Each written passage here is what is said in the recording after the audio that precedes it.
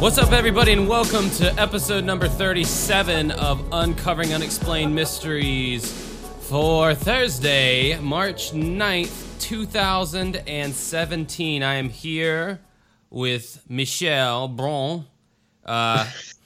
Yeah, all of a sudden I'm French, apparently. Michel. Yeah, I'm here, and really glad to be here. I've had a pretty solid week. I mean, it's been all right. I mean, I got to see Logan in the theater. Oh, that was that's pretty a very awesome. that's a very divisive movie there, because you got It was people. a really intense film. People either I've from my Facebook wall, people either loved it or did not like it. Yeah, I could see why. I only have a few problems. The ending is one of them. I would have preferred if it ended differently. And there's some pacing issues here and there that kind of slow the film down. But it was really great to see Wolverine finally show some berserker rage. Great to see the blood and the violence and the carnage. So that was really a spectacle to see on the big screen. And I've been revisiting a bunch of other X-Men films lately. And if you weren't a fan of this one, go watch X-Men Origins Wolverine again. And I'm pretty sure you're going to look at this one and be like, you know, I may not be a super big fan of Logan, but it's a lot better than X-Men Origins Wolverine. Yeah, I remember the maybe not. I remember the X-Men cartoons in the 90s, which I was a huge fan of. I remember it was funny because, like, you know, with cartoon violence and everything, Wolverine would always draw his claws out, but he would never fucking use them. He would always just about to use them. He would use them on Sentinels, but because Sentinels were robots. So technically, you could slice up a robot, and that didn't matter, but he never used them on people in the cartoon. And I always noticed that, and I thought that was such a cop-out. Even as a kid, I was like, man, he never actually, like... Well, I know, yeah, I mean, I noticed that too when I noticed that with Spider-Man. Spider-Man couldn't punch anybody. Have you noticed that in the 90s cartoon? No, I I didn't. love the 90s animated series, but you never see Spider-Man punch anyone. He kicks them. It's funny or he because, does like, something... Cyclops and Storm, they can, like, blast people with, like, their lightning and their laser beams, and you can shoot, you can shoot people with lasers. I know, yeah. But I guess because lasers are fictional enough in their mind that, you know, kids they'll be able to separate the difference. Well, it's not as bad as, like, it's like the Turtles. Like, they could use their weapons in the cartoons, but in the UK, for some reason, their weapons were changed. Like, they couldn't even use their weapons. They had other things. Well, I mean, when you live in a country where the police don't even carry guns, you know, it's kind of... I guess cartoon violence will really be frowned upon over there, you know. Yeah. But anyway, aside from that, I finally fucking moved and completed my move, and that's why this Yay! Yay! I mean, now I can say yay, but man, the past like 3 or 4... Well, it probably was a pain in the ass. It was a huge pain in the ass. I mean... Did you have any help, or was it just... No, my brother and my mom helped me. My dad kind of helped. He's old. He can't really, like, lift stuff. Yeah. But he like, drove the truck with the trailer on it with all my crap. But, like, it was a pain in the ass because I got the keys to the house, like, a week ago, but I had all my gigs and stuff, so I actually couldn't physically move all my shit in until a few days ago, until Sunday. So Sunday, I had to, like, wake up at my parents' house, start packing everything up, and anybody who has ever moved, I know that you already know the fucking pains of that, and especially packing up all my VHS tapes in Oklahoma City. And that's another thing too, is like you collect stuff, I collect video games. It's mind-blowing just how much physical space that stuff takes up. Yep. Like, you don't think about it, you know, it's just sitting on your shelf all nice and neat, and you don't think about it until you actually have to grab each cluster of tapes and put it in a box, and it's like, well, I got one box filled up already, and I still got 75% of my collection I got to pack up. Uh-huh. Yeah, It was crazy, just the amount. So, like, I'm really much more on that having less physical possessions thing now. Like, I got what I got. I'm happy with it. Like, I don't want to really accumulate much more. You know, I'll just deal with it on my end because I really just love my entire collection, and I do cut down on things. if it's something I don't like or if it's something I'm never going to watch. I've been doing better on that. Like I did that. I did sort of a VHS purge recently. I was like, I'm never going to watch this. Get out of here. Go to Goodwill somewhere. So that way it doesn't take up space, and that way I can have more space to put other stuff, you know. But yeah, so I got everything moved in now. I got all the various services that you need turned on, the power, the internet. The internet guy came yesterday, and now there's a big-ass wire running in front of my yard. It's Comcast or whatever, and I didn't know. Like, I thought everything was, like, aerial. Like, I thought they, you know, did it like that, but apparently... No, mine is through, well, if I had cable, there's still a cable cord back here, but it's not really visible. It's like behind somewhere.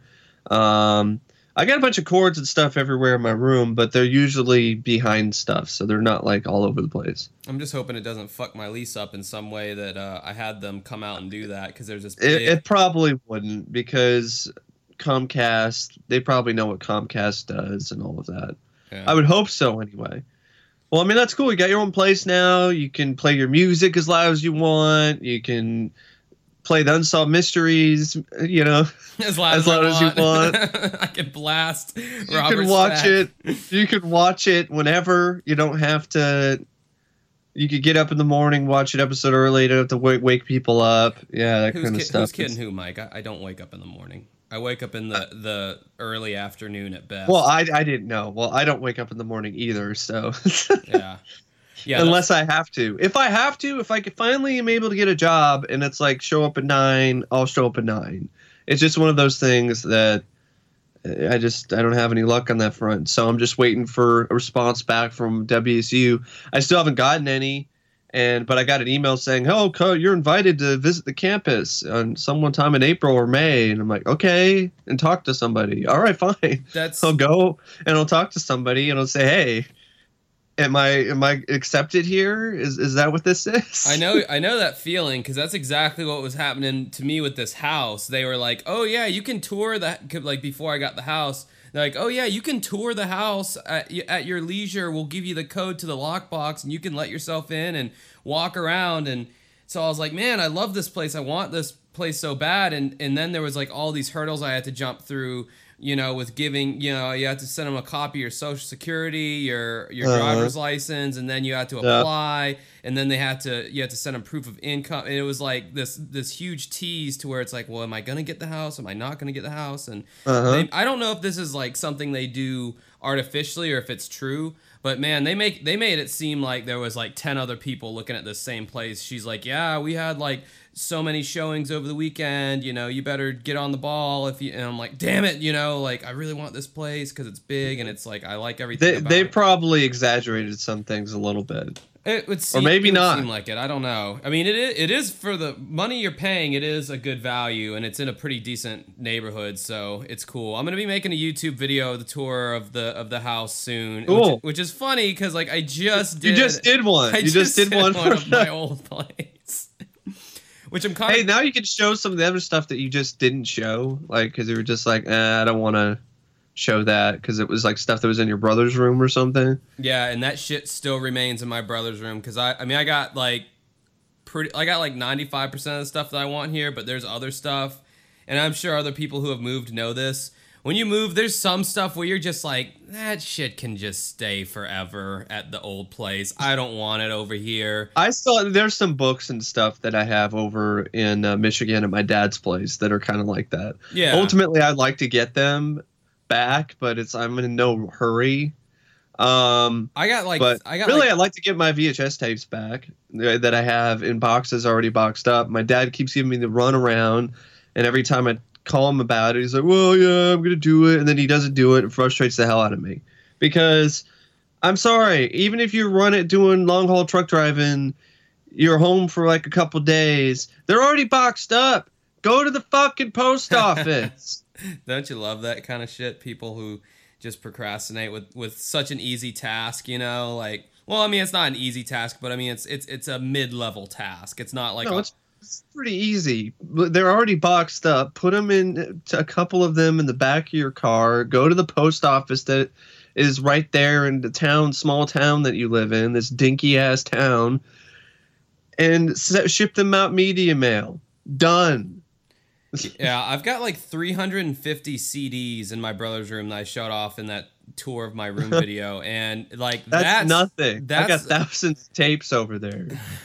Well, it's that kind of shit that I'm not bringing over until I own a house, until I am making mortgage payments on a house, and I know I'm going to be there for at least 6 to 10 years. Then, yes, I will take all that crap that's over at my parents' house, and I'll bring it all here. But for right now, it's like that shit can stay over there. Yeah, that makes sense. It must be really nice to have your own place. Like, eventually I'd like to do that. And I really want to do that. It's just I don't have the income. So no, it's so expensive. Like because of I was fortunate enough to build my job, both of my entertainment jobs up as a wedding DJ and karaoke DJ. I was able to do that enough to where I was able to afford it, and I'm very fortunate. But it's a lot more stress too. I mean, anything can happen, and I could lose gigs, and then I could fall behind in my bills and stuff. It's not happening right now, but it could, so there's more. I think you should be pretty good with gigs for karaoke and stuff like that, and for your wedding. I mean, that's always seems to be something that people need. Yeah. So unless a robot gets invented and then decides to, replace you, I don't see that happening. It'll never be able to replace a good professional, wedding DJ or karaoke DJ. Robot will never be able to. They've tried with stuff like jukeboxes and like karaoke machines, but it just doesn't. It doesn't even come close to like actually having a person in there running the event. Another thing about living on my own is that like this is the first time I've lived completely by myself. So I'm not gonna lie, walking into my house late at night from a gig, that's scary. Going to bed by myself in this house all alone, that's kind of freaky. I'm not gonna lie. Just stuff like that, not knowing. I mean, you'll get used to that. Yeah. I mean, I guess it was kind of like that for me in some of the places I lived in with my dad in Oklahoma City or in Michigan when I'm just by myself and they're on the road somewhere. But I mean, that happened enough that when I moved in with my mom here in Vancouver, Washington, not Canada. Yes, there is a Vancouver, Washington. It does exist. Yeah, it's a figment of my imagination. But anyway, my mom is at work for most of the day. Troy's out most of the time. Who's Troy? My stepdad. Okay, you never established that before. Yeah, so I really honestly have a lot of time to myself. Like, so I'm pretty much used to being alone. At night though is when it really tests your courage as a person, though, I think. Because no, I've done that before when mom has to go and do something, or they went camping for like a week, right? Stuff like that. Yeah, they've done that before. Or mom goes out and does some weekend with her relatives at the beach. So I've had a couple weekends. I've even had a week by myself, and it's not that bad. I mean, really, I tend to stay in my room most of the time anyway. Yeah, that sounds the same with me. That's why like I didn't think twice about living on my own, because it's like I'm in my room all the time anyway at my parents' house. I never really interact with them. It's not that I don't like them. It's just that I interact with my mom every now and then. Like I decide to sit down and watch some TV. Yeah, but it's nothing like. It's not like you guys have like a pillow party every night. Well, I'd like to. I mean, so that's the thing. My mom doesn't like a lot of the things that I like, and so we don't really do a lot. We don't have that type of connection. Troy isn't home that much, and all my friends are out of state. So. I want to get back to school so maybe I can meet some new people in the film program, so I can be like, hey, let's go hang out or something, go see some movies together or whatever. Come over to my place to check out my crazy big collection. But I thought you were going to go somewhere else with that statement, but no. maybe a female you might show. Not possibly. I don't know. All right, so people are getting pissed off by chit chat right now, so that's cool. Before we go into the actual segment, we have to announce another Unsolved Mysteries related thing. Season 3 of The Stack is on Amazon Prime right now. They are doing like gangbusters with putting the seasons up there. I'm pretty proud of that. Well, every month is a good good thing. I mean, considering how many episodes they have. Now, I noticed this already with one of the episodes. One of the missing segments from, I think, season 1 or 2 showed up in season 3. Oh, that's weird. Yeah, so I heard that from them that could happen. So, Dennis Farina's Unsolved Mysteries is on YouTube, so hopefully maybe that'll lead to the Stack Unsolved Mysteries being on YouTube for those of you who are in Australia or Canada or anywhere else other than the U.S. apparently. Film Rise, though, does have stuff on Netflix, so that's what I'm thinking that eventually, maybe, hopefully, UM will end up on Netflix. But it also depends on the provider. Netflix is just like Amazon Prime, and there's probably Netflix.ca or Netflix.au. Yeah, they are. Because I talked to my friend in England, and she was telling me that Netflix has different content on there than what they have in the U.S. That's why people pirate things overseas, is because they can't watch it. There's no legal way for them to watch stuff. Yeah, I think pirating, for the most part, nowadays is when they don't have a resource of getting it anywhere else. Because, I mean, with Spotify and how are you going to blame the person, the consumer? They would actually pay and do something, and actually pay for the rights or the ability to stream certain things, but you don't give them that option. Yeah. So I think when I was younger, like when I was a kid, I think I was really into the idea of like stealing stuff off the internet for free. You know, like I was like a lot more like, you know, you're a rebel.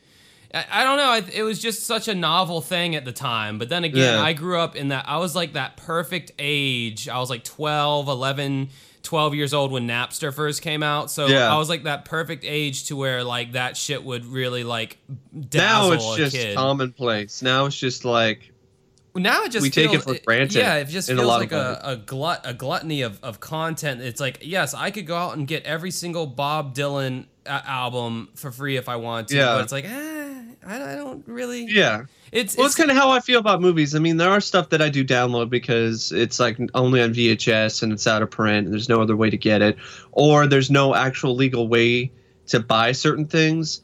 Like I found some links for old SNL episodes and it was like a gold mine. I was like, holy shit! Like the actual ones that were recorded off of the reruns that were on Comedy Central. Oh, I remember not the syndicated stuff that have stuff cut out of it that you see on Netflix or Amazon. Or CISO. So that kind of stuff, you're not going to find it anywhere else. And I would pay for it legally. I'd pay for a DVD set if I could, but NBC just doesn't really see any reason to do that. And they have some segments on skits on their website, but some. It's not the entire episode. Yeah, I don't like piecemealed shit like that. That's why I didn't like that Mike Judge Beavis and Butthead collection, because it was just piecemealed segment, like Beavis and Butthead segments. Yeah, that's the only way you can get the whole series is bootleg. Yeah, which I do have. I do have the whole theory.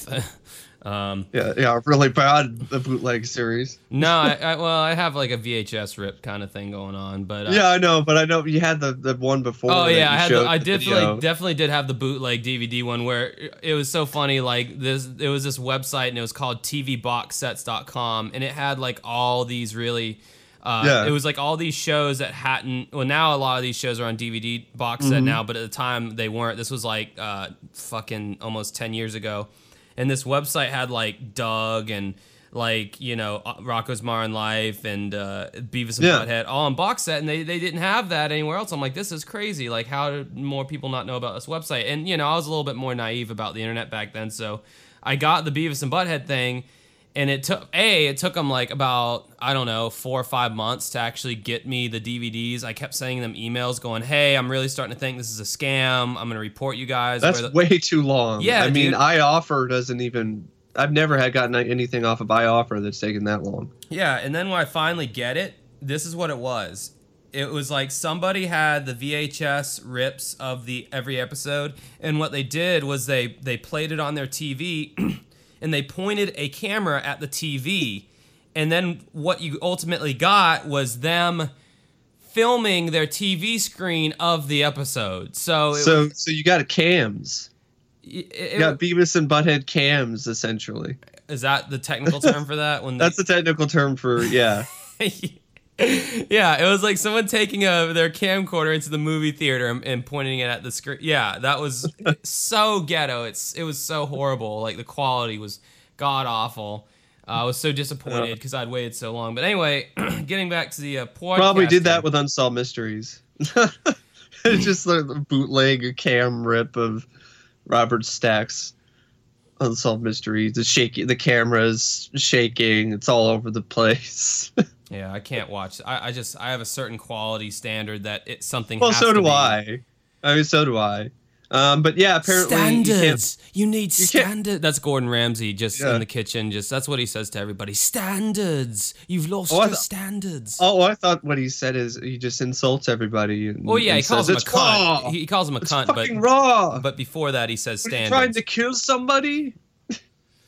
So anyway, we have a Patreon page. If you feel like support, if you heard any of this shit and you want to give us money, there's something probably wrong with you. But if you still do, it's patreon.com/uncovering unexplained mysteries. We're very grateful to all the people who are already kicking in their funds to very grateful. Thank you. Keep us afloat in this world, in this wicked world that we live in. I don't know what that was about. It was weird. I got all Jesus on everybody. This wicked world that will be struck down with Jesus, and all the sinners will be cast into a lake of fire. Struck down with Jesus? Or by Jesus, whatever. I guess, I don't know. So we also have a Facebook fan page for the podcast. It's called facebook.com/uncovering unexplained mysteries. And most excitingly, we have a Facebook group called Uncovering Unexplained Mysteries. That one has been really active. People have been jumping on that group, and it's real fun. Thomas Hatfield's done a great job of adding content to that, where me and Mike wouldn't have the time to. I know I sure as shit don't have the time to, and I can't really do Photoshop as well as he can. And all he's a master of that. Yeah, he's really good. I'm amazed, really. And, just to comment on that page real quick, if you join the page, just a general rule of thumb for any page or message board you join online, don't be a dick. Don't disrespect people and be rude to people, or you will get kicked off. We've already had to do that once now, and it's not something that I want to do, but, if you're going to be a douchebag. Welcome to the party, pal! So, yeah. Anyway, that's all I have to say, because when you're on the internet, that's what happens. If you have a group or if you are sharing your honest opinion, you're always going to have people who hide behind their keyboards and act tough, and you're always going to have to do something about it, and, just kick them out. That's how it is. Well, I deal with it weekly. Yeah, with your YouTube channel, which if you want to check that out, it's youtube.com/OCP Communications. Mike does a lot of movie reviews and more. You want to find out what the more is? Head over there. And I'm not even going to plug my YouTube channel until later. I'm going to make you earn it. Not like anyone cares. So, yeah, anyway, let's get into these segments. The first here. case, hopefully it'll be worth the wait, and hopefully it is Mark Adams. This is from season 1. I believe it was on episode 8 or 9, somewhere around there. And I remember this one way back in the day. Like, I think I remember seeing this one when I was a kid, because I remember the whole sequence where these guys in ski masks go up and one of the guys guns down these teenagers hanging out in a dugout. The like, it always Furies. Yeah, I'm gonna stick this bat up your ass and turn you into a popsicle. I knew you'd get that reference. Yeah,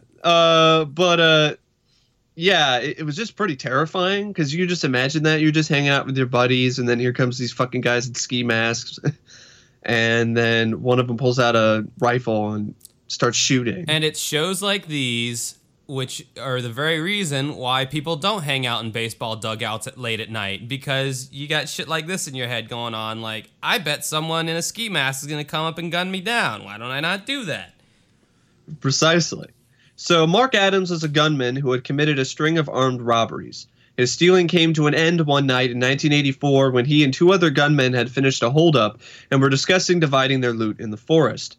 Unbeknownst to them, however, the woods were near a baseball diamond, where 3 high school friends and students had been drinking beer.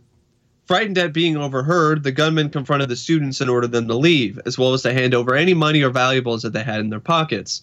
When one of the boys, Mike Ridnour, refused, Adams shot him execution style. Which, let me interject for a second.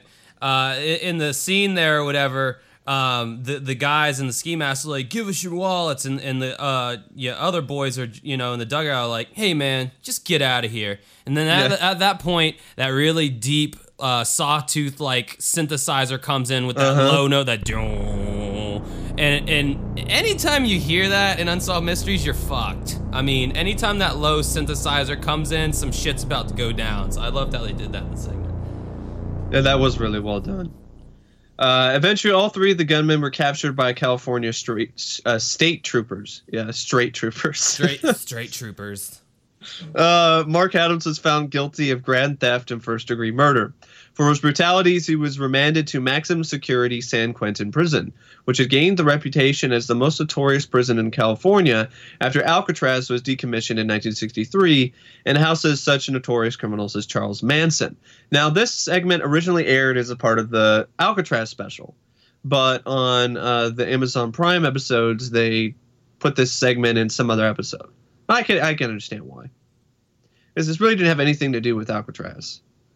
They just threw it in there to stretch the running time out. It was kind of reminiscent of the Alcatraz one, though. When I was watching it, I almost thought for a second, is this the Alcatraz one? I was like, no, this is something different. But what I liked about it is because you had this intense, crazy, brutal murder, this just senseless murder of this teenager gunned down in a baseball diamond, and then you also have this daring escape. So surprisingly, the regimented life of San Quentin seemed to have a positive effect on Adams. He was a model prisoner. This seems to be a normal theme with these people who escape, isn't it? Yeah. They're model prisoners. They do all this stuff to be able to get all these privileges. And then once they get the privileges to be able to, kind of skirt the rules or get out of the prison and go to some other place. I know there's this other guy who I think he had the job of cleaning up and maintaining some cabin somewhere near a reservoir next to prison. I know what segment you're talking about. Yeah, they gave him way too much leniency. So, but also that honestly sucks for people who actually are model prisoners, who aren't planning on escaping, who are planning just on, doing their time and leaving. Yeah, a lot of them aren't really given those opportunities anymore because of these fucking guys. So surprisingly, the regimented life of San Quentin seems to have a positive effect on Adams. Prison guards recall Adams as never being in violation of the rules and taking advantage of volunteer shops, academic classes, chapel services, or anything available that could get him out of his cell. Mark Adams would have been considered eligible for parole in 2007. One afternoon in 1986, he told a guard that he had access to an area of the prison he normally was not allowed, showing authorization papers to meet with the dental officer, which apparently, I guess, is the dentist. But they call him a dental officer. But he has a gun. He's an officer of the teeth, of dental hygiene. The guard, who normally did not allow inmates safe passage in order to proceed to the infirmary, did not suspect anything out of the ordinary. A couple of hours later, Adams was not in his cell during the routine 8-hour check. San Quentin was placed on lockdown, but there was no sign of Adams. Authorities were perplexed at how Mark Adams managed to flee San Quentin, a prison many call escape-proof. And they drew three theories. So they came up with 3 theories, and here they are. The first one is this. Adams had managed to scale one of the 25-foot walls, despite being earmarked as kill zones, in which guards are authorized to open fire on inmates. The theory is the least believable, as guards are posted at the battlements and would have likely spotted Adams, but the positions were predictable, and the possibility could have occurred that Adams could have taken advantage of possibly distracted guard who considered his posting routine. Yep. And they actually shot it in the prison. So that's another interesting thing about this segment.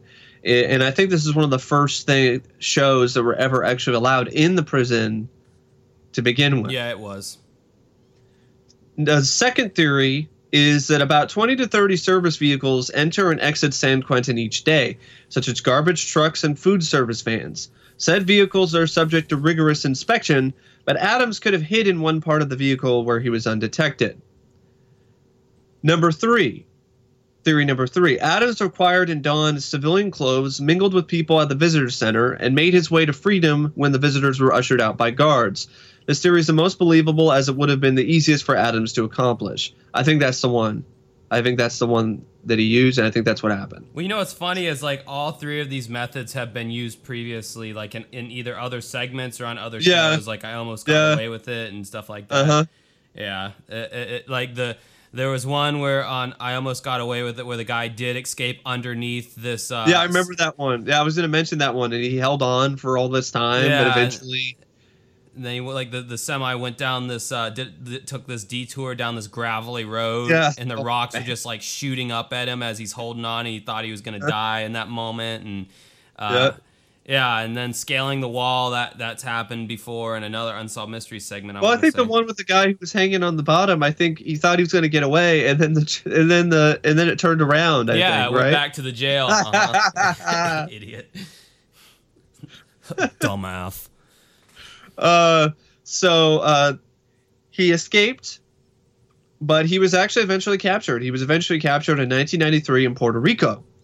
He was killed by guards during a fight in prison on March 7th, 1994. Puerto Rico! Now all my neighbors hate me and think I'm fucking nuts. Good job, Josh. Whatever. Is Rico Suave? Is he from Puerto Rico? Nah, I don't fucking know. I'd be surprised if he is. Gerardo. Yeah, I'd be surprised if that guy is from. You know, he was an actor before he did the Rico Suave thing. Segundo bando rento bando quedo. I actually know that. I just remember Weird Al's parody of that Taco Grande. Yeah. Anyway. Yeah. So anyway, Mark Adams was a pretty clever guy who escaped what is considered to be one of the unescapable prisons, but he eventually got captured and got shot in a fight. So now, was this before or after Johnny Cash played there, I wonder? It's probably after. Well, because I was going to say, dude, if you just hung out for a little bit longer, you could have seen Johnny Cash for free, so... It's probably way after, because this is in 1986. Oh, yeah, way after. Okay, yeah. Well, that is way after. So, I don't know what else to say about the case. I just thought it would be a fun one to talk about because of the whole, you got the crazy, creepy opening sequence, and then you have the escape, and the segment did a great job showing how these different theories might have happened. And the novelty of it actually being shot in the real prison.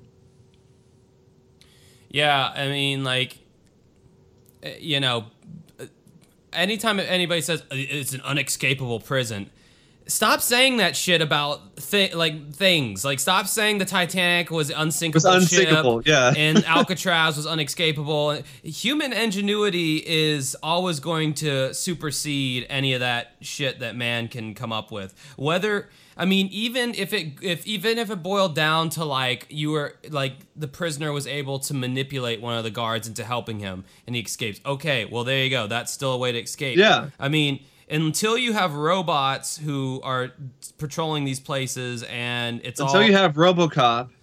Yeah, or like there's like a smart prison where everything's like there's Wi-Fi detections and Bluetooth sensors. Well, that didn't matter either because Stallone and Arnold Schwarzenegger still escaped from that prison in Escape Plan.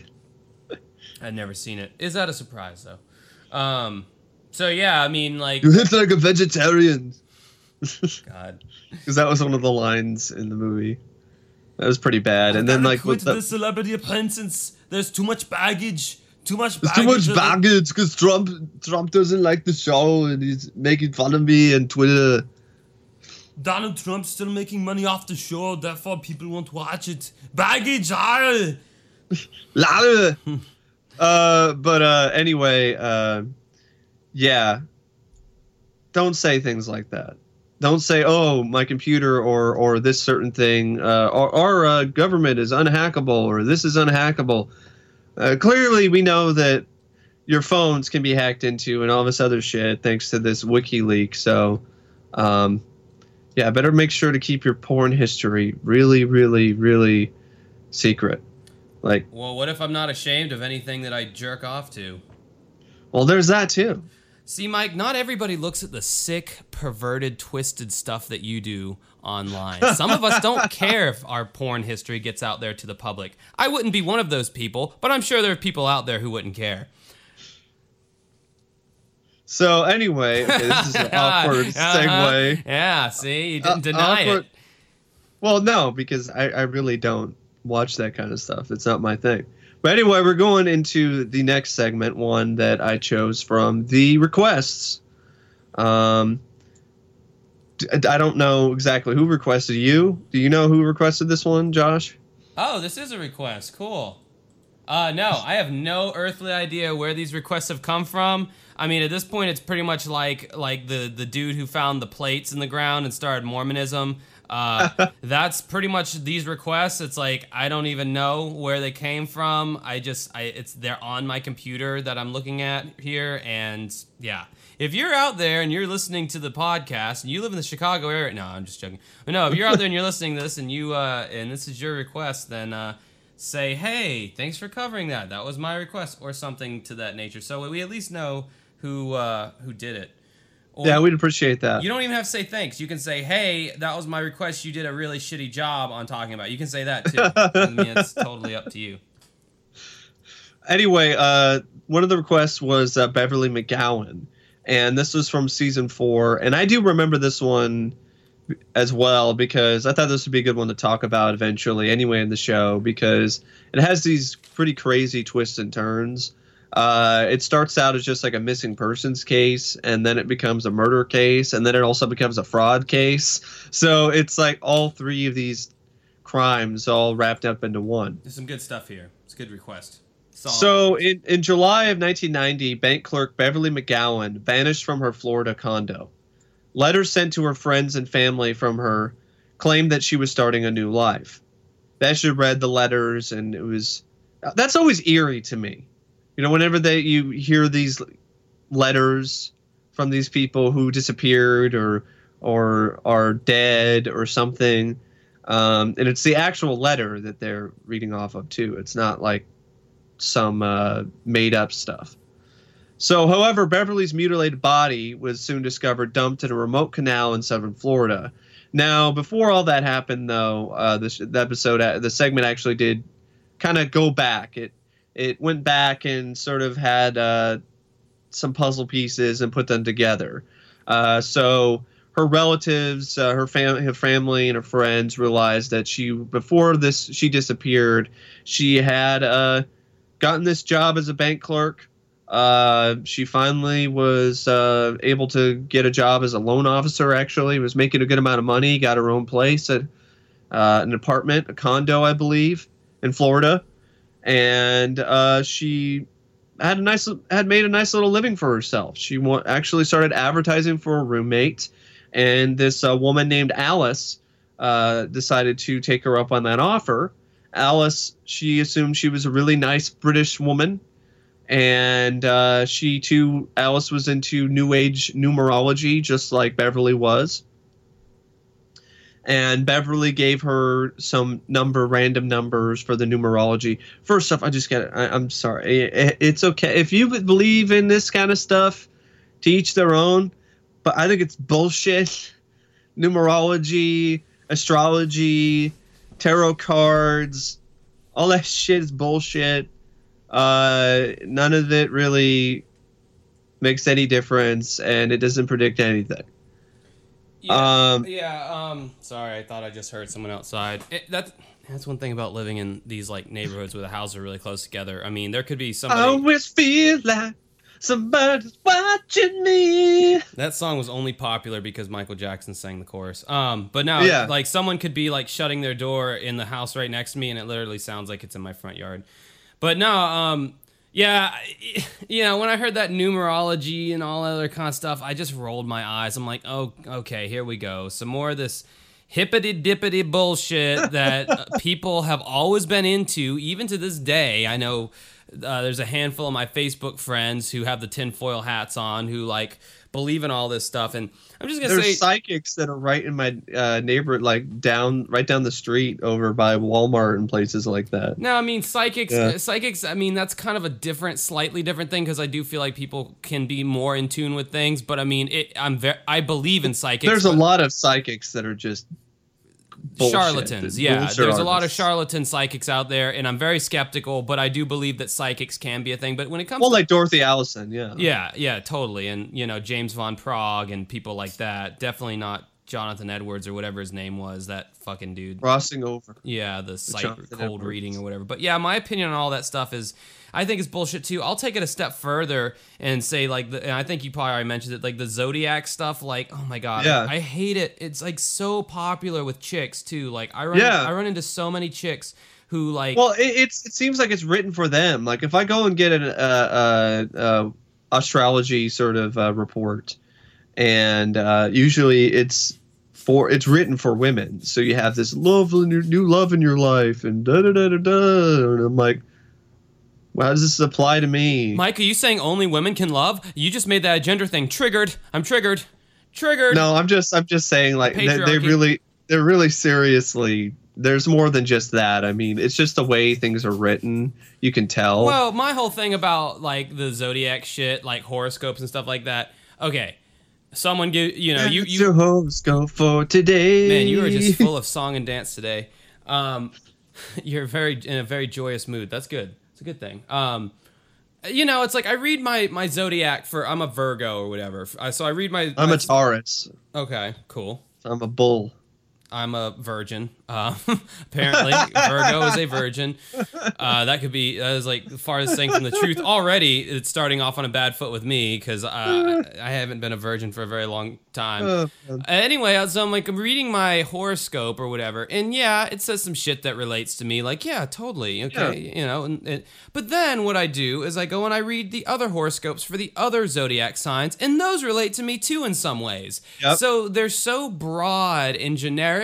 Extremely vague. Yeah, they're so vague that it's a catch-all, and it's written in such a way to where it says things about you that you are going to want to believe about yourself. Like, you are a very decisive decision maker, and you act quickly, or you don't. It tells you what you want to hear, and in a lot of ways, it's kind of a lot like a placebo. Yeah, right. So this woman, Beverly, she ended up giving her these numbers, and at first she wasn't giving her any personal information, like any type of numbers that could be used for identity theft. But then later, because she's so enthralled with this numerology thing, she actually ends up giving this woman, she barely even knows, she doesn't even know this woman, except for these few times that she's been with her, and I guess she's a house guest, I guess she's a roommate, but they're not friends or anything.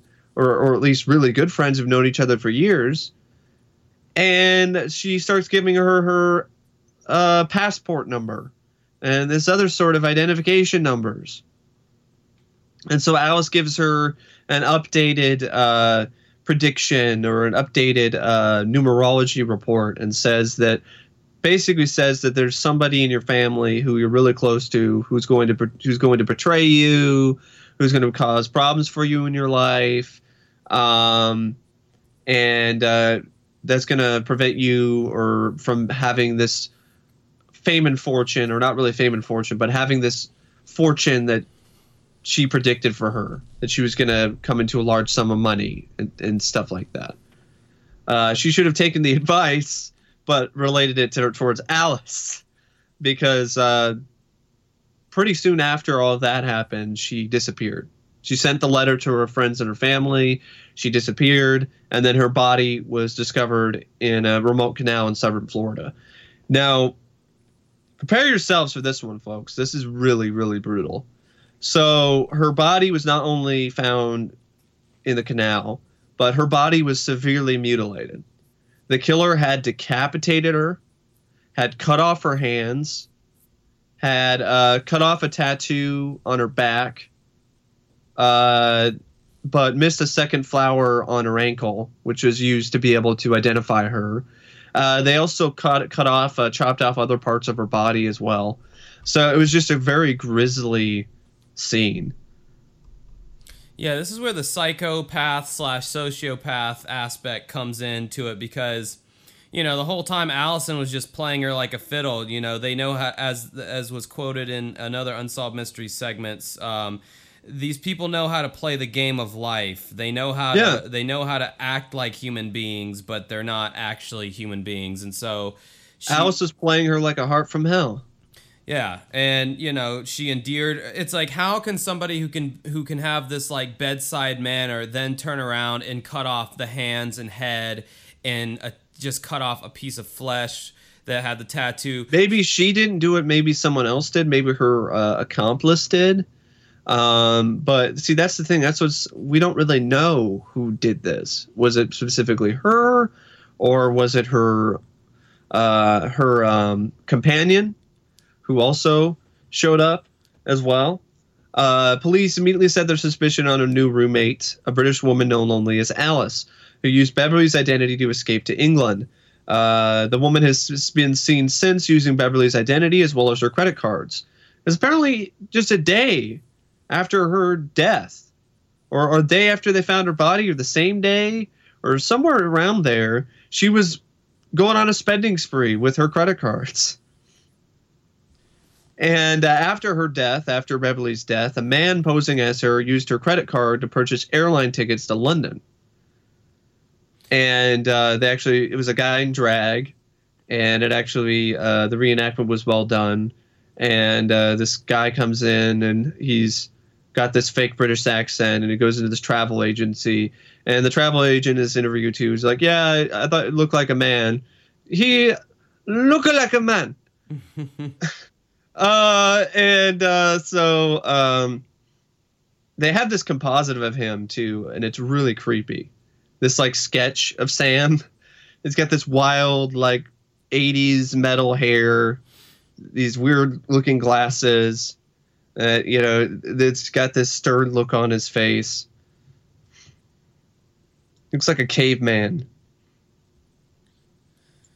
So anyway, they actually did identify who Alice was. She was identified as Elaine Antoinette's parent, a career con artist who had apparently been involved in multiple different instances of fraud and identity theft, and possibly even murder as well. She had the nickname of the Chameleon Killer, which is a great nickname, by the way. Yeah, it's pretty cool.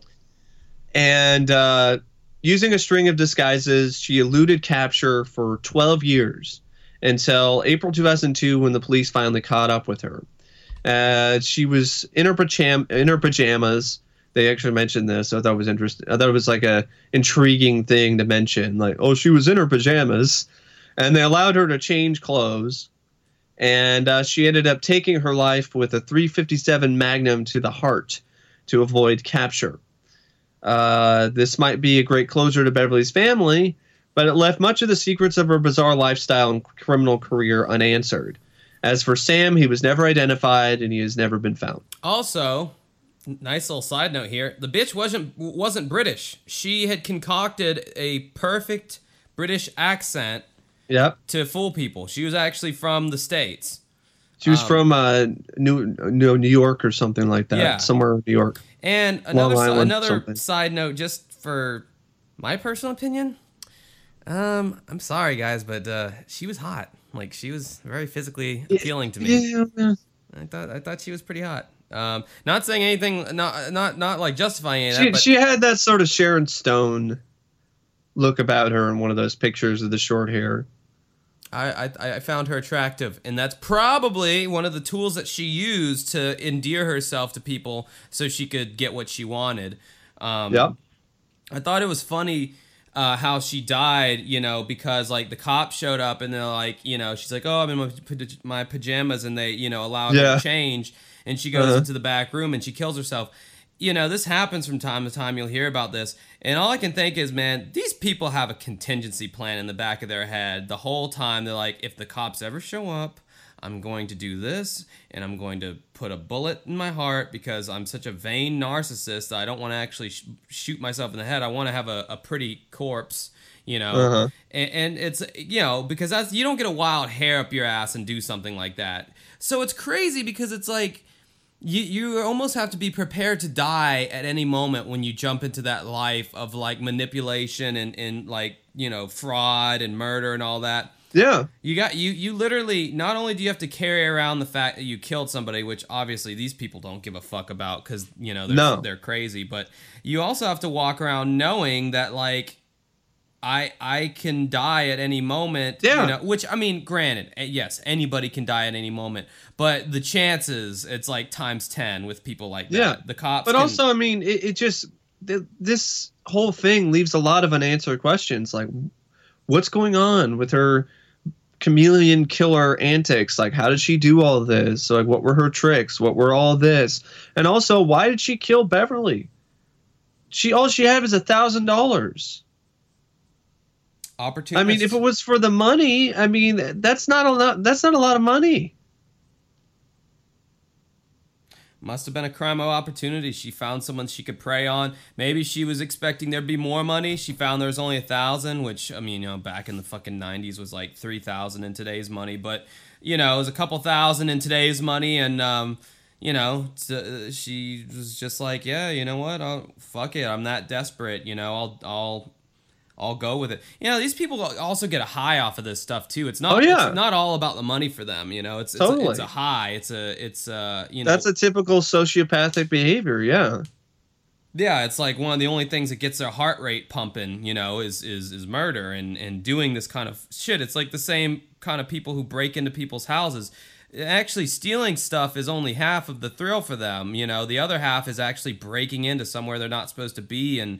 Well, there's other people too who just break in and steal stuff because of the situation that they're in life. I mean, there's a lot of people who are just dirt poor and they just do a lot of crazy things because that's the only way that they can really make any money. You have anything you'd like to admit to us, Mike? No. You seem to have some very quick information about the motive of robbery there. I don't. I've just seen, shows. How and exactly stuff like did that. you accumulate all those VHS tapes, Mike, having no money? In fact, where did you get that new chair from that you're sitting in right now? I paid for it from the money that I made from YouTube. What are you insinuating? Oh, I'm not insinuating anything. I'm simply asking questions. Why are you getting so defensive? If your name is even Mike. No, it probably is. I don't know. I don't give a fuck. You could be out there. Stealing and doing all that stuff. And I mean, as long as I don't know about it, then I can't be held culpable for your actions. So, just don't tell me if you are. Nah, folks, I'm not that type of person. Yes, this side of your personality isn't that type of person, but there's another side to Mike that nobody knows about. That is that type of person, isn't there, Mike? You're guilty. Just admit it. Guys, no, I'm not. I've had a little too much caffeine today. I apologize. Apparently. So yeah, I think that's all there is to be said about that one, right? Yep, that's all I got to say. That was a good request. Whoever the hell requested that, I don't remember. What's crazy to me is like me and Mike have our own, I guess, ways that we see that we were able to see the unsolved mysteries or whatever. I'm wondering, some of these people who give me these requests, I'm looking at them, I'm like, this is not an internet savvy person because, they might be elderly or something. I'm like, this person like legitimately remembers this segment from like 20 years ago and remembers the name and everything. Well, there's probably some people who are internet savvy. Come on. I mean, we have a lot of people who are our age who listen to this show. Yeah, and that doesn't, okay, they probably downloaded it somehow. They found it. But then there's like other Or they remember certain segments they saw on Lifetime when they were kids or teenagers. I remember certain segments. I guess for me it's like I remember, but like I don't remember the names or anything. I just remember like the Yeah, I mean, yeah, I didn't remember the names either, but they probably might have looked it up. Yeah, but to put the segment, the fuzzy segment memory with the actual name, I mean, that's impressive. Well, Anyway. I ended up doing that with actually, I didn't find that segment out about the businessman guy who burned down his car until I just saw the segment again. It was like, oh shit, it's that segment, and then I figured it out. But yeah, it's one of those things that. But also, there's people who have never seen the show who are now seeing the show for the first time, which is really cool. Yeah, I Thanks think to that's Amazon great. Prime. I think that's awesome. And I mean, I think that any company, that releases something like this, that's absolutely what they want to see as far as showing that the venture was a success as far as acquiring the Unsolved Mysteries rights and all that. Not only do you have the old listeners coming back, but you have new listeners and a new audience. I think one of our Patreons, Eric, was commenting on our Patreon page, saying that I think he was saying something like his kids watch the show now or something thanks to our podcast, or if I was reading Interesting. Yeah, which I thought, I mean, talk about a high compliment. I mean, that was fantastic. That's wonderful. Yeah. Although, how young are these kids? Well, hey, you know what? If they watch it at a young age, that's the prime age to mess them up to turn out I'm just like talking you and about the podcast. I mean, this is explicit lyrics. Oh, well, I don't know. Who knows? I mean, I don't know. But hey, if they can handle it, no skin off my back. I think when I have kids, I don't know. Like, as far as language, I don't know if I'm gonna censor that. I mean, obviously, yeah, I probably, unless they tell me to fuck off, then right. I'll make it understood that Well, I don't know. See, with kids, like, they don't. The kid comes in and says, "Fuck you, daddy." And I don't know. Go fuck yourself, you bitch. You're not gonna do shit. You're only my stepdad. Oh, what'd you say, little motherfucker? I mean, you gotta kick that. It depends on the kid, I guess. I mean, like, all kids have different responsibility levels. But I feel if I ever, I'm not ready to have kids at all. I can't handle kids right now. But if I ever got into that situation, I mean, I would like to. I really would not shelter my kid. I don't think I'm gonna like ban them from watching certain things. They can figure it out on their own. If the kid can handle something, some horror or whatever, cool. If they can't, then I won't show that to them. But if they can handle it and they can tell the difference between a practical makeup effect or special effects and reality, then I think they can handle it. I think the worst thing to do is to shelter them and ban them from doing certain things or seeing certain stuff, because then when they get older, they're just gonna binge it. It's gonna be like a drug addict. It's just like everything, all of it. Well, and that would be fine if that's what they wanted to do. But I think one of the problems that comes with sheltering kids is they grow up with a very small worldview, and it can allow them to become very judgmental and opinionated about shit that they really have no experience or knowledge. Well, also it makes them susceptible for addiction to other sort of things because they've never been exposed to it. So when they first get exposed to it, it's like, oh wow, this carnal sin, and it just becomes this really, really hard thing for them to stop doing. Oh well, that's how it was. That's how it was with swearing. Like, we weren't allowed to swear growing up. Obviously, I mean, we weren't allowed to watch certain things, and we went to. Well, that's with me. I mean, I was not allowed. My mom, she did a great job raising me, but I was not allowed to swear when I was a kid, and I wasn't allowed to watch horror films. So R-rated movies. Horror films. Exactly. I swear I watch horror movies and watch rated R, stuff. So. Yeah, I mean. Hey guys, how do you like hearing two late 20-something guys who have no kids talk about how you should raise kids? you enjoying this at all? Is getting to any yet? I can see so many parents right now with balled up fists, just like, I'm gonna keep listening, but I don't like this. They don't know what it's like. Yeah, you're damn right. I don't know what it's like, but I do. No, I don't. But I'm just thinking about ahead of time. I've seen examples. I'm using the example of how my parents raised me, and I think that's the way that a lot of parents should look at. I mean, look at their past and look at the other sort of experiences they have with parenting from their own parents, and improve upon it in some ways. Yeah, true that. Well, I mean, I I don't know. Like, I had way too overactive of an imagination as a kid, so there were some things I probably should not have seen that I did that did kind of desensitize me at a very young age to things. But I don't know, man. Like, in other countries, like, kids get desensitized to like death and war and shit. Yeah. So, I mean, that's life to a certain extent, man. There's ugly shit. It's like these suburban, like, uppity parents, keep their kids insulated in this little bubble. And it's like, that's not the world. That's not reality. That's the world you've created for them temporarily. But they're eventually going to have to get out there and experience it for themselves. They're going to have to, like, have someone. I wonder if that's where a lot of these social justice warriors, they got their mentality from.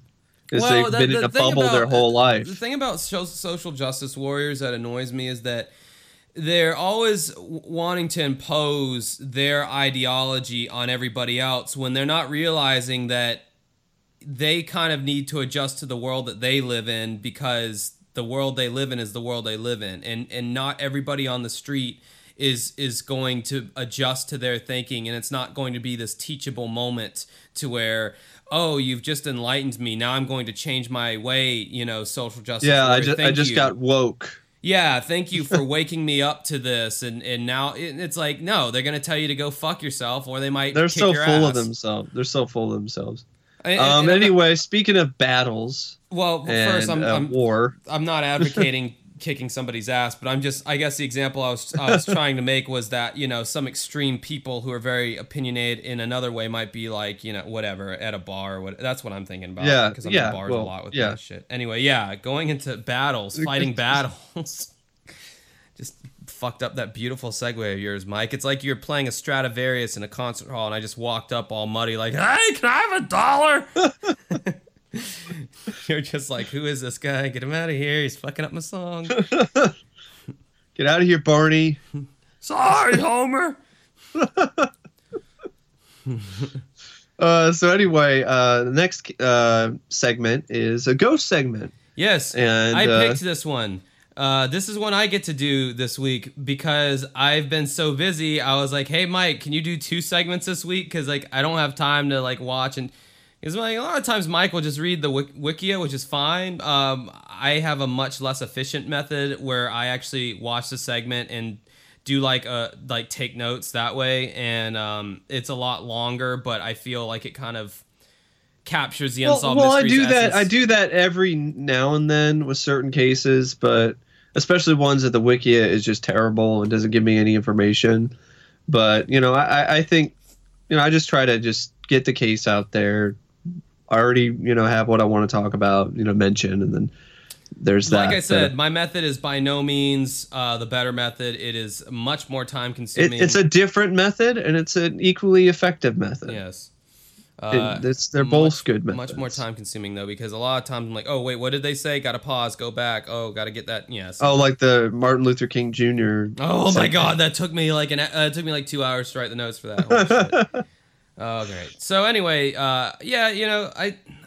I'm more into the paranormal stuff, so like I had to get a ghost one in here because like I don't like the podcast we do where it's like 3 straight murders, or not because I'm like squeamish or anything, but I just feel like it's not enough variety. So I felt like I wanted to get a ghost one in here. And there's several kind of Civil War era kind of ghost stories on Unsolved Mysteries. The other one being the preserve that used to be like a where you'd register to be in on the Union side. If it's in California, it's some like I think it's a reserve, not a preserve. Preserve, what the fuck ever. Wasn't preserve like a wildlife? So there's a preserve for people. It's grape jelly. It's preserve. I don't know. It's it's a museum. That's where I'm looking for. It's like a museum. Oh, okay. It's haunted. Okay. All right. This is another thing, but it also has to do with the Civil War and ghosts. Yes. So the obvious scars have healed, but 132 years ago, at the height of the Civil War, this was hell on earth.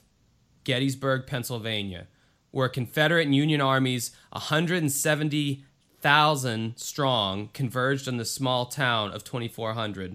both sides dead set and determined not to yield an inch. 3 days of ferocious combat left some 50,000 casualties. Holy shit. For an actual war that took place on our soil, 50,000 casualties. Civil War was one of the bloodiest and most harrowing and very influential wars, in our country. And it also, it's in some ways, it's considered so you can consider it a good point in history, but in other ways, it's not a good point at all, because we were fighting each other.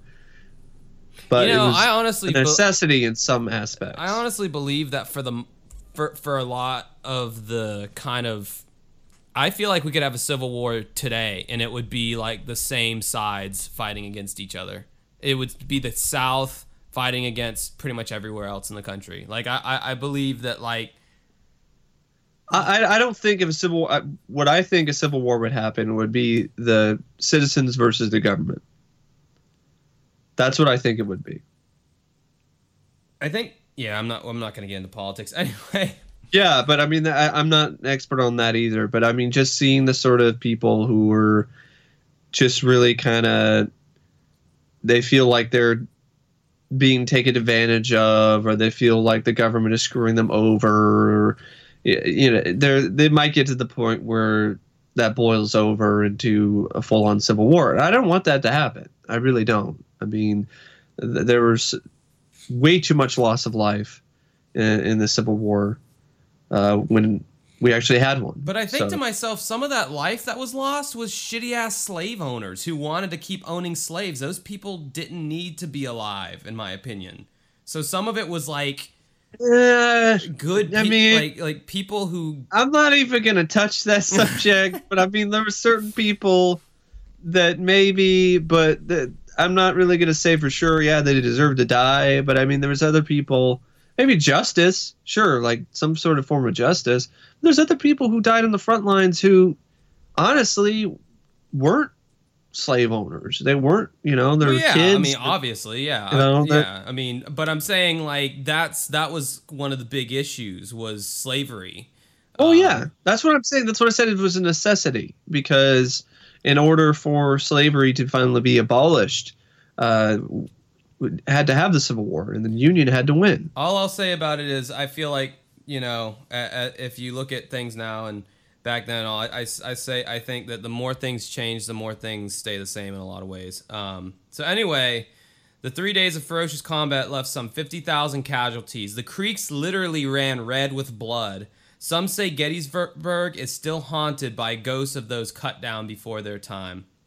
Historian Mark Nesbitt comes in at this point saying, at Gettysburg, there was so much emotional energy that was expended in such a short period of time. From the 15-year-old kid that was scared to death that he'd never make it home, to the 40-year-old man who'd just been shot through the lungs, who was dying, thinking about his family. So much emotional energy was expended at Gettysburg, you'd have to think that some of it must remain. Many of the ghosts have been reported by Civil War buffs known as reenactors. Dressed in period costumes, they restaged the epic Battle of Gettysburg. And that's kind of ironic or crazy. They just reenact the Civil War all the time, like it's just a game. But well, I was gonna say because I love how Unsolved Mysteries has to like feel the need to explain what reenactors, Civil War reenactors are. Civil War buffs known as reenactors, also known as virgins. Joking. It's like LARPing, but it's with Civil War. LARPing? Here. Yeah. What's that? Live action role playing. Oh, right. Yes. From our Kirk McFall segment that we talked about. Yes. So they're dressed in period costumes. They restaged the epic battle of Gettysburg blow by blow. Ray Hawk says he and a friend were taking a break from one of these mock skirmishes when he says he was approached by a haggard figure too realistic just to be another reenactor. And that's quoting him here saying, I think I seen a ghost. I think this guy had original equipment on. Original coat, everything. To me, it points that it was all original, the real McCoy. He smelled extremely bad. A sulfur odor. He really looked tired and he was hollow in the face. Ray says the man handed each of them 2 authentic-looking cartridges. When they looked up, the man had disappeared. Yeah, the moment where that particular ghost sighting goes off the rails is when he says he handed him authentic cartridges. I've never heard of any other ghost case where any ghost ever hands anybody anything that is actually a real prop or like a real actual authentic item of some kind. Well, then at that point, Ray says, I simply don't know where he got to. This is one of the 4 rounds he gave myself and my friend, and he actually holds up one of the rounds. Live ammunition hasn't been allowed at Gettysburg for over 100 years, but according to Ray Hawk, a university expert determined that the cartridges, powder and all, were Civil War issue, vintage 1863. The Battle of Gettysburg raged for 3 long days. Each day, darkness brought a lull in the fighting. The moaning of the wounded filled the hot, humid air. Soldiers that survived picked their way through the battlefield, searching for fallen comrades, a search that many believe continues to this day. In the summer of 1993, the 130th anniversary of the battle, a group of friends were at Gettysburg for reenactments. One evening, they hiked along a creek called Bloody Run. Now, if you were wanting to avoid seeing ghosts, perhaps you would stay away from a creek called Bloody Run. That's just me. I'm no scientist. Stay away from Bloody Run.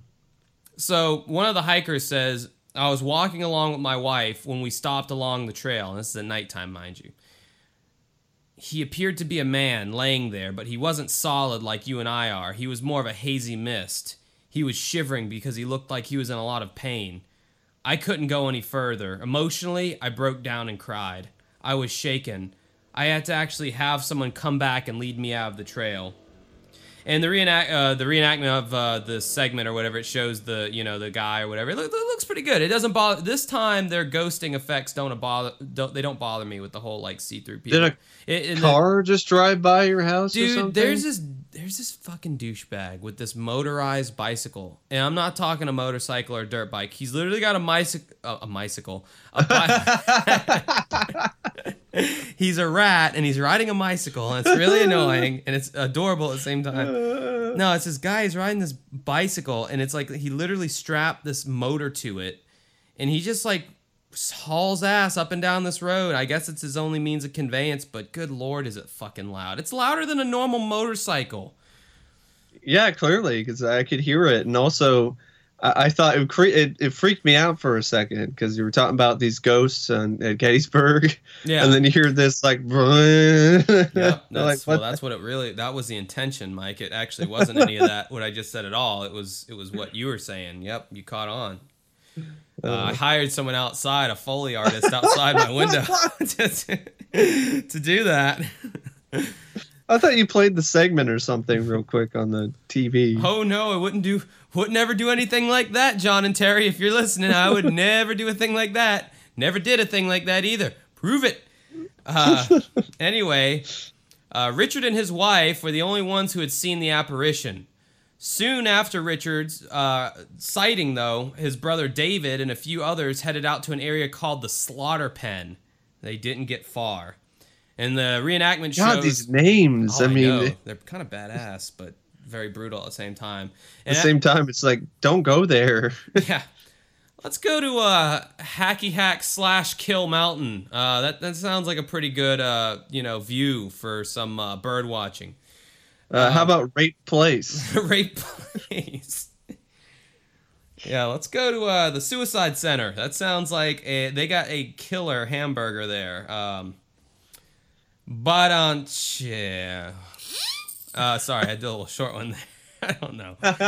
So they didn't get far. In the reenactment, they show this like ghostly figure, and he's carrying a lantern, which was actually pretty cool. And the guy says, that stat comes in saying the Phantom was gone because it appeared and then it disappeared. The Phantom was gone, but the sounds of the night suggested that they were still not alone.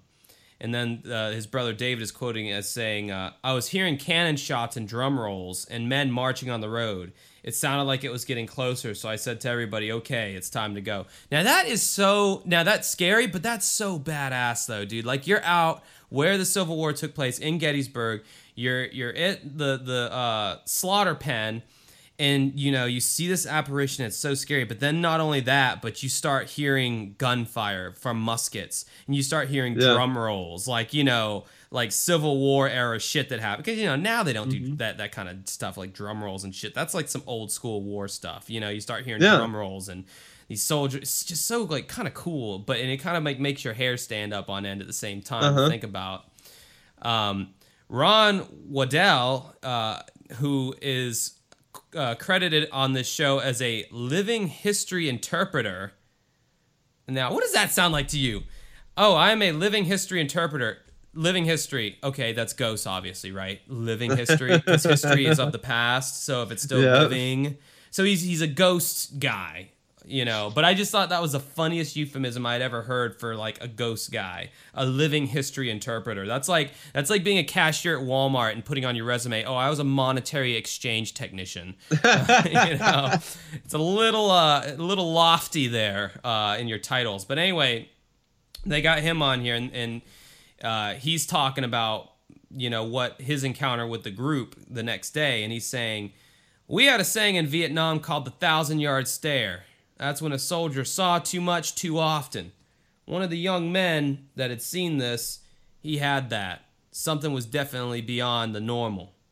So I guess based off one of the witnesses, he had this 1,000-yard stare going on the next day after seeing the ghost. So he was, and that's kind of one thing about this segment where I kind of call bullshit, because this is literally all anecdotal evidence. They made a segment about this literally based on people's stories. Yeah. Like, they didn't get... that's how I felt about the bullet thing. I'm like, this is what I think happened. The guy found a vintage Civil War era bullet on the battlefield while he was doing reenactment or something, or he was working on setting it up. He came up with this story that a ghost gave him the bullet, and that's what happened. Because I've never heard of any instance of any of the other ghost sort of sightings that I've read about or seen in other footage or other videos or other documentaries where the ghost ever hands somebody a physical object. Right. I mean... that kind of ghostly energy can kind of, because there was an Unsolved Mysteries segment where these $50 started to materialize around this lady's house, and it was attributed to, ghostly kind of... That can happen, but there isn't an apparition that's literally handing them, right, 'cause it's them these coins. Stranger things have happened, though. Not much stranger, but that would have to be like the one case, the only recorded case that I can think of is this guy who's a Civil War reenactor who found a Civil War bullet that he got from a ghost. I mean, look, Mike, it took Patrick Swayze a while to get the ability to touch stuff in his ghost form, but he eventually got it, okay? He was able to kick the can. He was able to manipulate things even in his ghost form. I mean, do you know nothing about history? Because that was a real thing in all, the movie Ghost. So historian Mark Nebbit chimes in again, and he says, the patterns that emerge tell me that something is going on. And now this I do believe. The patterns that emerge tell me that something is going on out there other than just individual sightings. When 2 or 3 people describe the same thing, something is going on out there that's unexplainable. That I can agree with. Now, is it the exact... There have been multiple different cases of people seeing apparitions at Gettysburg. So this is also covered on a segment on sightings as well. So there's been a lot of people. There's a lot of people who've seen stuff. So I agree with the whole thing where the energy is captured on the battlefield. It's this very intense energy. The extent of the stories is kind of up for debate, I guess.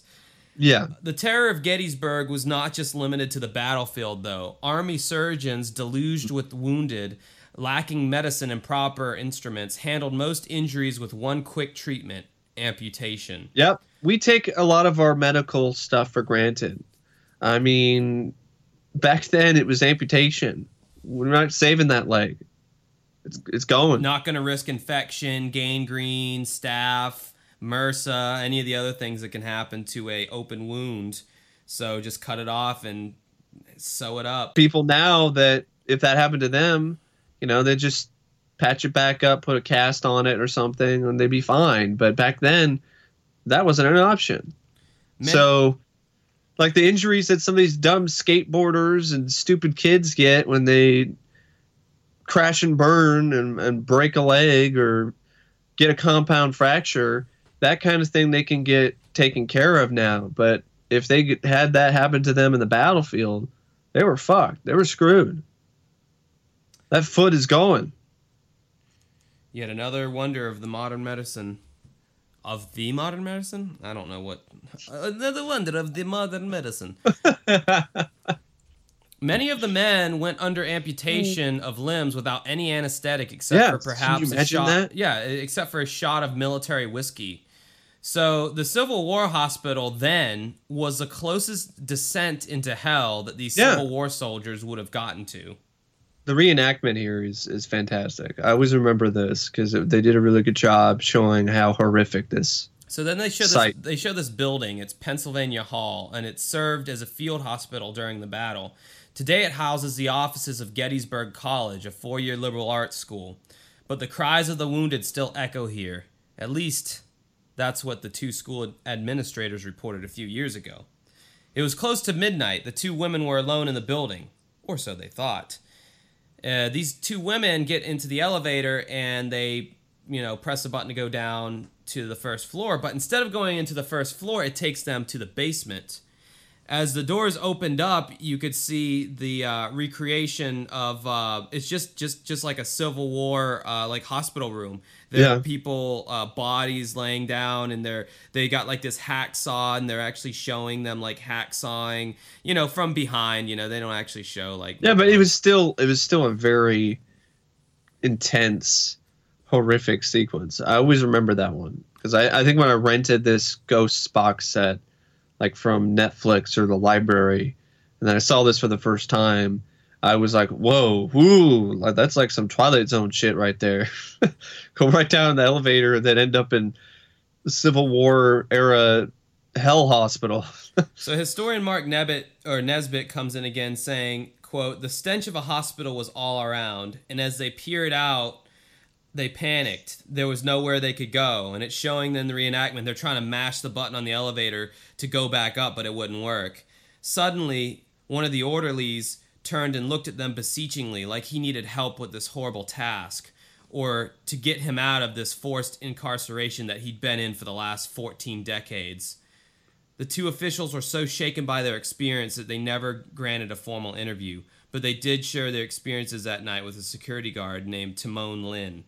I gotta say, this historian Mark Nesbitt, he was quite the descriptor of the stuff going on here. Like, he was very good at painting pictures. I thought he was a very good interview for this segment because he was able to really drive home the imagery and bring it to life. Yeah, I mean, I thought he did a great job. But so the security guard here, who was the only one that so again, we're getting second, third hand stories here, but security guard saying, I would have to say that something frightened them. I can't explain it. Although I don't believe in ghosts, I guess to a certain extent I believe that they saw what they said they saw only because I know them as credible people. So I'm guessing this guy, or maybe other people that these women told, that's how this story got out even. And because these women wouldn't even, well, they said grant a formal interview, so I guess maybe they still could have talked to, historians and stuff like that, but just not on TV. They didn't want to be on TV. Yeah. And I mean, that kind of ties into how legitimate their sighting might be. They're like, no, we don't want to be on TV. We don't want people to think we're crazy. The less somebody has to gain from something like this, the more I believe their story straight up. I mean, if they're not writing a book, if they're not making several TV appearances, which they may or may not be getting compensated for. They're not making crazy stories up where, oh, you gave me a bullet. I'm sorry, I that one just is no. That's Yeah, that's not what happened. It's a little on the far fetched side. The whole gave him a bullet, but I don't know. I mean, when they're saying live ammo hasn't been allowed in Gettysburg for over 100 years. Yeah, but I'm just saying that it could have been found under the ground or something, or on the location somewhere, or maybe he has a bullet and he's just making this shit up. Yeah, it could be. I mean, he wanted his 15 minutes of fame, and he's already a Civil War reenactor, so he's already got a flair for the dramatic. Yeah. So I mean, well, maybe he's right, and if he's right, cool. I'm wrong, but there's no till I really get proof that says otherwise. Yeah. Proof that says that I'm wrong. I'm going to lean towards the skeptic side here with that. But with the other ones, I tend to believe those more, because these were places that had, like I said, had a lot of high energy, negative energy. Negative energy, from what I've heard, tends to really linger around and stay in places like this.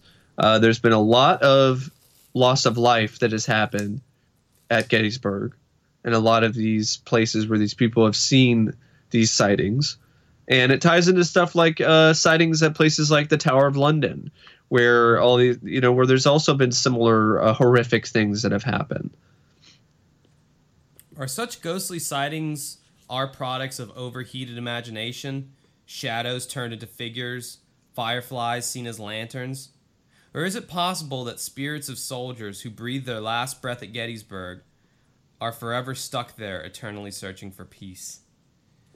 And that's kind of what the segment ends on. So, like most things, Unsolved Mysteries puts the ball in your court. They they do have a tendency of kind of leading you in a certain direction, I'm not going to lie. But they at least will go the extra step in having a skeptic on the segment, although I don't think they had a skeptic on this. They did not have one on this one, but I think with this one, it's so, I think it's so like, it's almost like they're going, yeah, we know these are just stories, and this is what we're just kind of giving you people's stories. We're not. It's not like the Tallman House, where there was actual like physical damage done and stuff like that, and I don't know. It's this one just seemed like it didn't really need a skeptic, because it's like to me it's not that hard to like, it's not that far-fetched to think that an old like war area where thousands of people died, there's some kind of energy lingering there. Yeah, that's not very hard for me to wrap my mind around. It's not hard to wrap your mind around people looking for something and seeing what they want to see, especially people who are Civil War reenactors. And so there's that kind of aspect as well of it. But I mean, that's why I love those shows like Ghost Hunters and Ghost Adventures and shit. I ironically say that I love them because I actually hate them. I hate those shows because they literally are going in there with their mind already made up that there's that ghosts are definitely real. There's definitely energies around, and we are going to a place where we will most likely encounter something. So anything we see or hear will fit into our schema of, that's a ghost. It's total bullshit. I mean, there's stuff where they exaggerate stuff so badly that it's really laughable, actually. And the funny thing is, there was one that was like this guy was getting possessed or something, and I was like, are you kidding me? Like, the thing is like, you don't know, like, we as the viewer, we don't know even what kind of shit they added in post-production as far as sound effects and noises, or noises that were amplified to make it sound stuff louder. They threw into the video after the fact. Yeah, because at the end of the After day, Effects or something. At the end of the day, these shows need to get ratings to stay on TV to make money. So, who gives a fuck if it's real or not as far as they're thinking? That's why I liked this. I think it was Paranormal State. I think that might what it was called. That one was more credible to me. Well, that's why I preferred shows like A Haunting and Paranormal Witness and Unsolved Mysteries, because they're not trying to sell you the reality. They're selling you the story, and the story is ultimately what is fascinating to me, not necessarily the reality. And a bunch of these guys going around with night vision cameras going into some random place. Oh my god! Did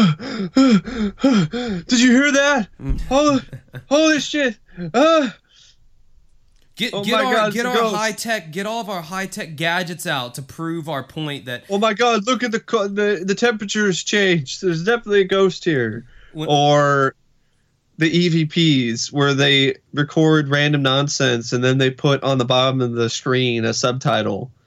oh yeah, that's to my trick favorite. Like you. when I did my ghost episode around Halloween of last year, which if you want to check it out in the other videos I've done, it's youtube.com/dancingwithghosts.